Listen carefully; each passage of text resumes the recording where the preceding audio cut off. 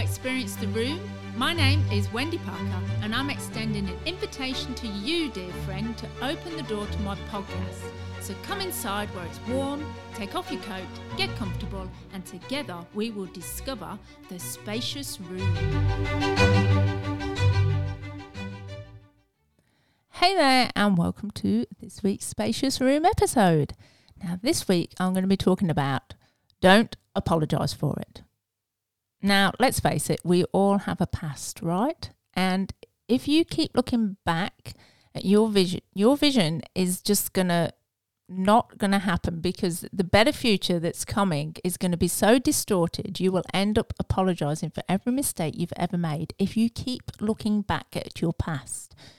Because while you're waiting for a committee to permit you to become the person God called you to be, your confidence is going to slowly erode bit by bit, little by little, over time, until you're not only apologising for your past mistakes, but you're actually apologising for who you are. Don't apologise for it. The pivotal moment, the hinge that swings open the door to your future, comes when you realise that God can use all your stupid decisions, all your costly mistakes to help others see how God sees them.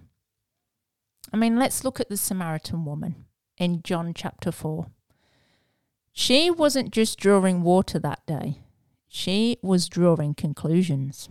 And conclusions were about Jesus and why he was actually even bothering to talk to her. Because of the shame of her past, she was forced to draw water on her own and at the well at noon, because most women went together in a crowd, and they went together either in the cool of the day at night or in the morning. And she was going when the sun was at its hottest.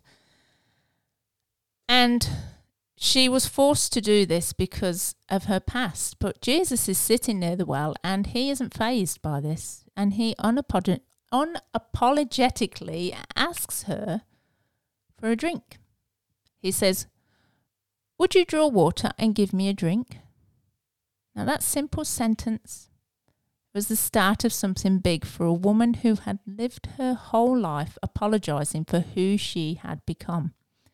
She was a serial bride whose mistakes were chained to her like a 10-ton weight that dragged behind her, as she not only lowered her bucket into the well that day, but she had actually lowered her expectations of ever hoping things would ever change. And aren't we the same?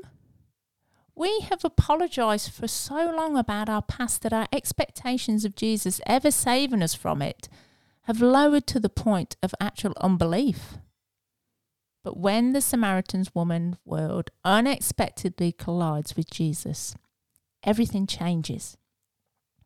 Not just for her, but actually the whole town.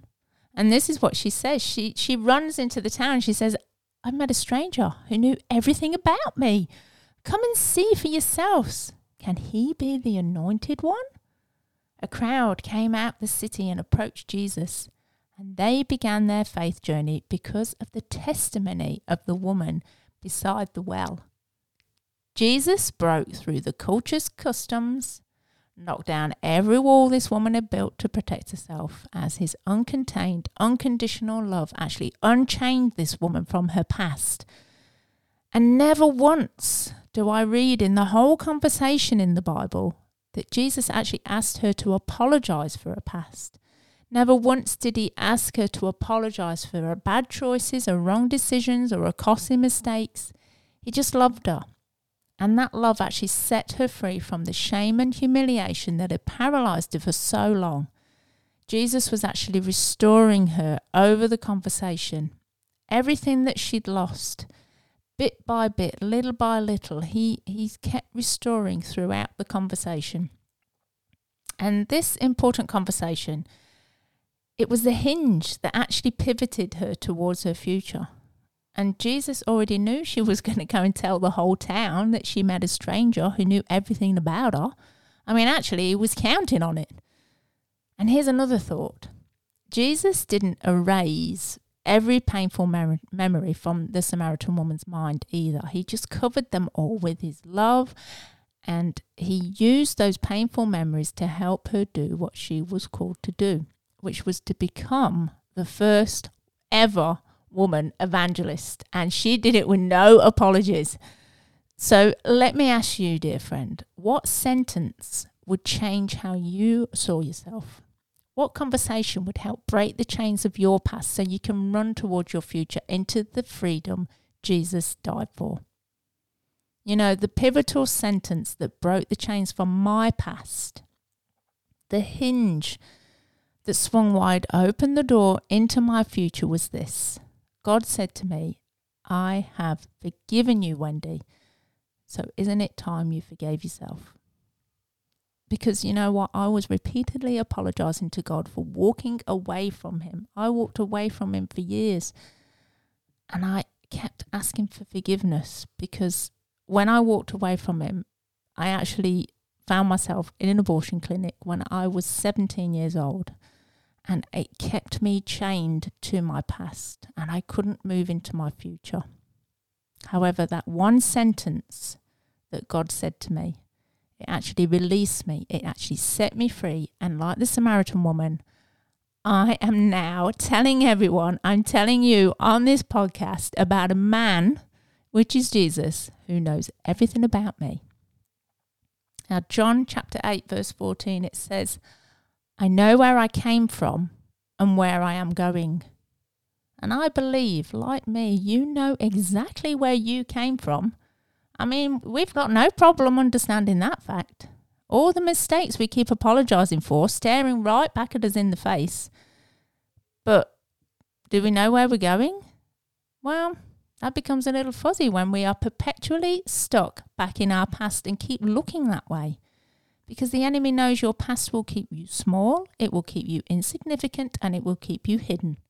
But one encounter with Jesus, one conversation can lift the veil from your eyes and see yourself as Jesus sees you. So, we all have a past, but we've got to stop apologising for it. I'm going to say it again. Don't apologise for it. Because you don't need to tell anyone where you came from. But you do desperately need someone to tell you where you're going. So if the past has been holding you back, my friend, just start embracing the future God has for you. And I pray today that one sentence, one conversation with Jesus, it's going to help you stop apologising for your past. And it's going to break the chains to bring the freedom that you've been searching for. Like John 8:14 says, I know where I came from and where I'm going. You know where you came from, friend, but let Jesus tell you where you're going. And I'll see you next week.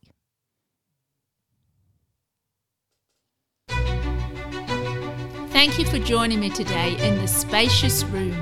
I invite you to join me in my other rooms, my website, www.thebigvoiceonline.com, and my Big Voice YouTube channel.